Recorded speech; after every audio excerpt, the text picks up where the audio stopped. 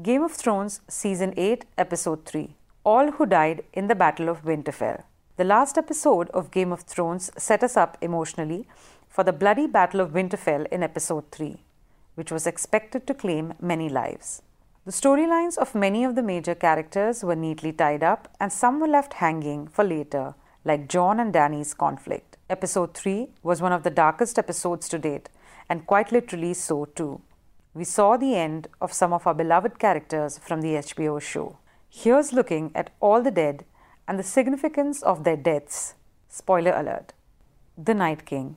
While not everything went according to plan in the Battle of Winterfell, Bran Stark's assessment that the Night King would go after him in the Godswood in order to wipe out the memory of human civilization did turn out to be right. After surviving everything on his way to the Godswood, including a full-on fire attack from Emilia Clarke's dragon, Drogon, the Night King finds himself standing face to face with Bran. In a moment of perhaps the biggest surprise for fans, just as the Night King is about to draw his sword, Arya Stark leaps out of thin air to attack him. Just when we think that it will be the end of Arya as the Night King holds her by the throat, Arya releases her Valyrian steel dagger from one hand and catches it with the other. Remember, it is the same one that was meant to kill Bran in Season 1, and Bran handed it to Arya later. Arya quickly sticks the pointy end into the ice-cold heart of the Night King, the same place where the Children of Forest pierced him when they created him. The Night King is destroyed. What do we say to the god of death?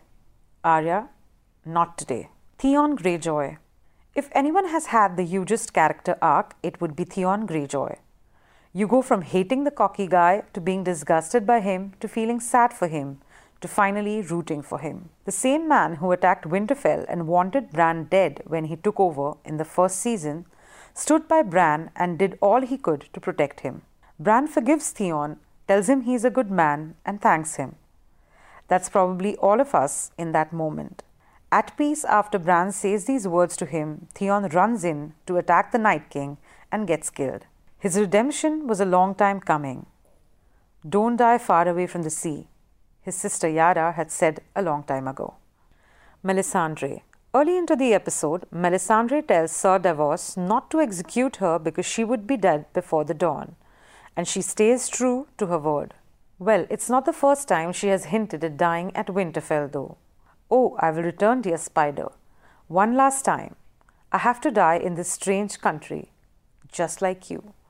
The Red Woman said to Varys in Season 7, Episode 3. Varys is alive for now, but not Melisandre. Despite being infamous for her weird blood magic and atrocious crimes in the past, apart from the one good deed of bringing Jon Snow back to life in Season 7, Melisandre proves very useful during the battle against the Night King. Melisandre sets the Dothraki swords on fire and then lights up the trench around Winterfell. Her contribution is important. It definitely helps slow down the hordes of dead, if not kill them completely. After playing her part, she reverts to her true self, a frail old woman, and surrenders herself to winter. Jorah Mormont.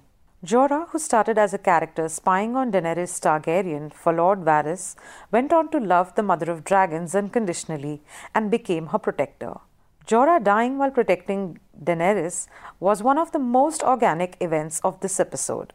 It's sad that he went down despite holding Samwell Tarly's Valyrian steel sword. But he fought till his last breath. He dies in Dany's arms once the battle is over. Perhaps a death he would have hoped for. His unrequited love fulfilled in that moment. Lyanna Mormont. Lyanna has always been a ferocious young girl. Her significant moment in the war came when she ordered the Winterfell gates open to allow their army to retreat. But the dead too managed to breach the gates, and among them is the free folk giant Wun Wun. Even as Wun Wun crushes her in his hand, the brave girl stabs the giant's eye with dragon glass. Despite being one of the minor characters, Lyanna made quite an impression in the show for standing up to the adults and commanding respect despite her young age. Her death does justice to what she stood for through the show. With Lyanna's death, the House of Mormont perhaps has now been wiped off. Edison Tollett. Ed was the first known character to fall during the Battle of Winterfell. Ed had survived a lot of fights, including the White Walkers' assault at the Fist of the First Men, the mutiny at Craster's Keep, the Battle of Castle Black, and Hardhome. But this time around, he wasn't so lucky. Ed was on the front lines, fighting alongside Sam, who joined the battle despite being warned against it. Sam was as good as dead, but Ed managed to save him right before he was stabbed by a blade through his back. Beric Dondarrion, the leader of the Brotherhood Without Banners, had already died 6 times, but was revived by Thoros of Myr each time. He wasn't so lucky the 7th time. Without Thoros to bail him out again, Beric finally dies trying to hold off the Whites so Arya and the Hound can escape. This proves to be one of the most important moments of the episode. The Lord of Light obviously brought Beric back so many times so he could serve his life's purpose to save Arya, who soon went on to bring down the Night King.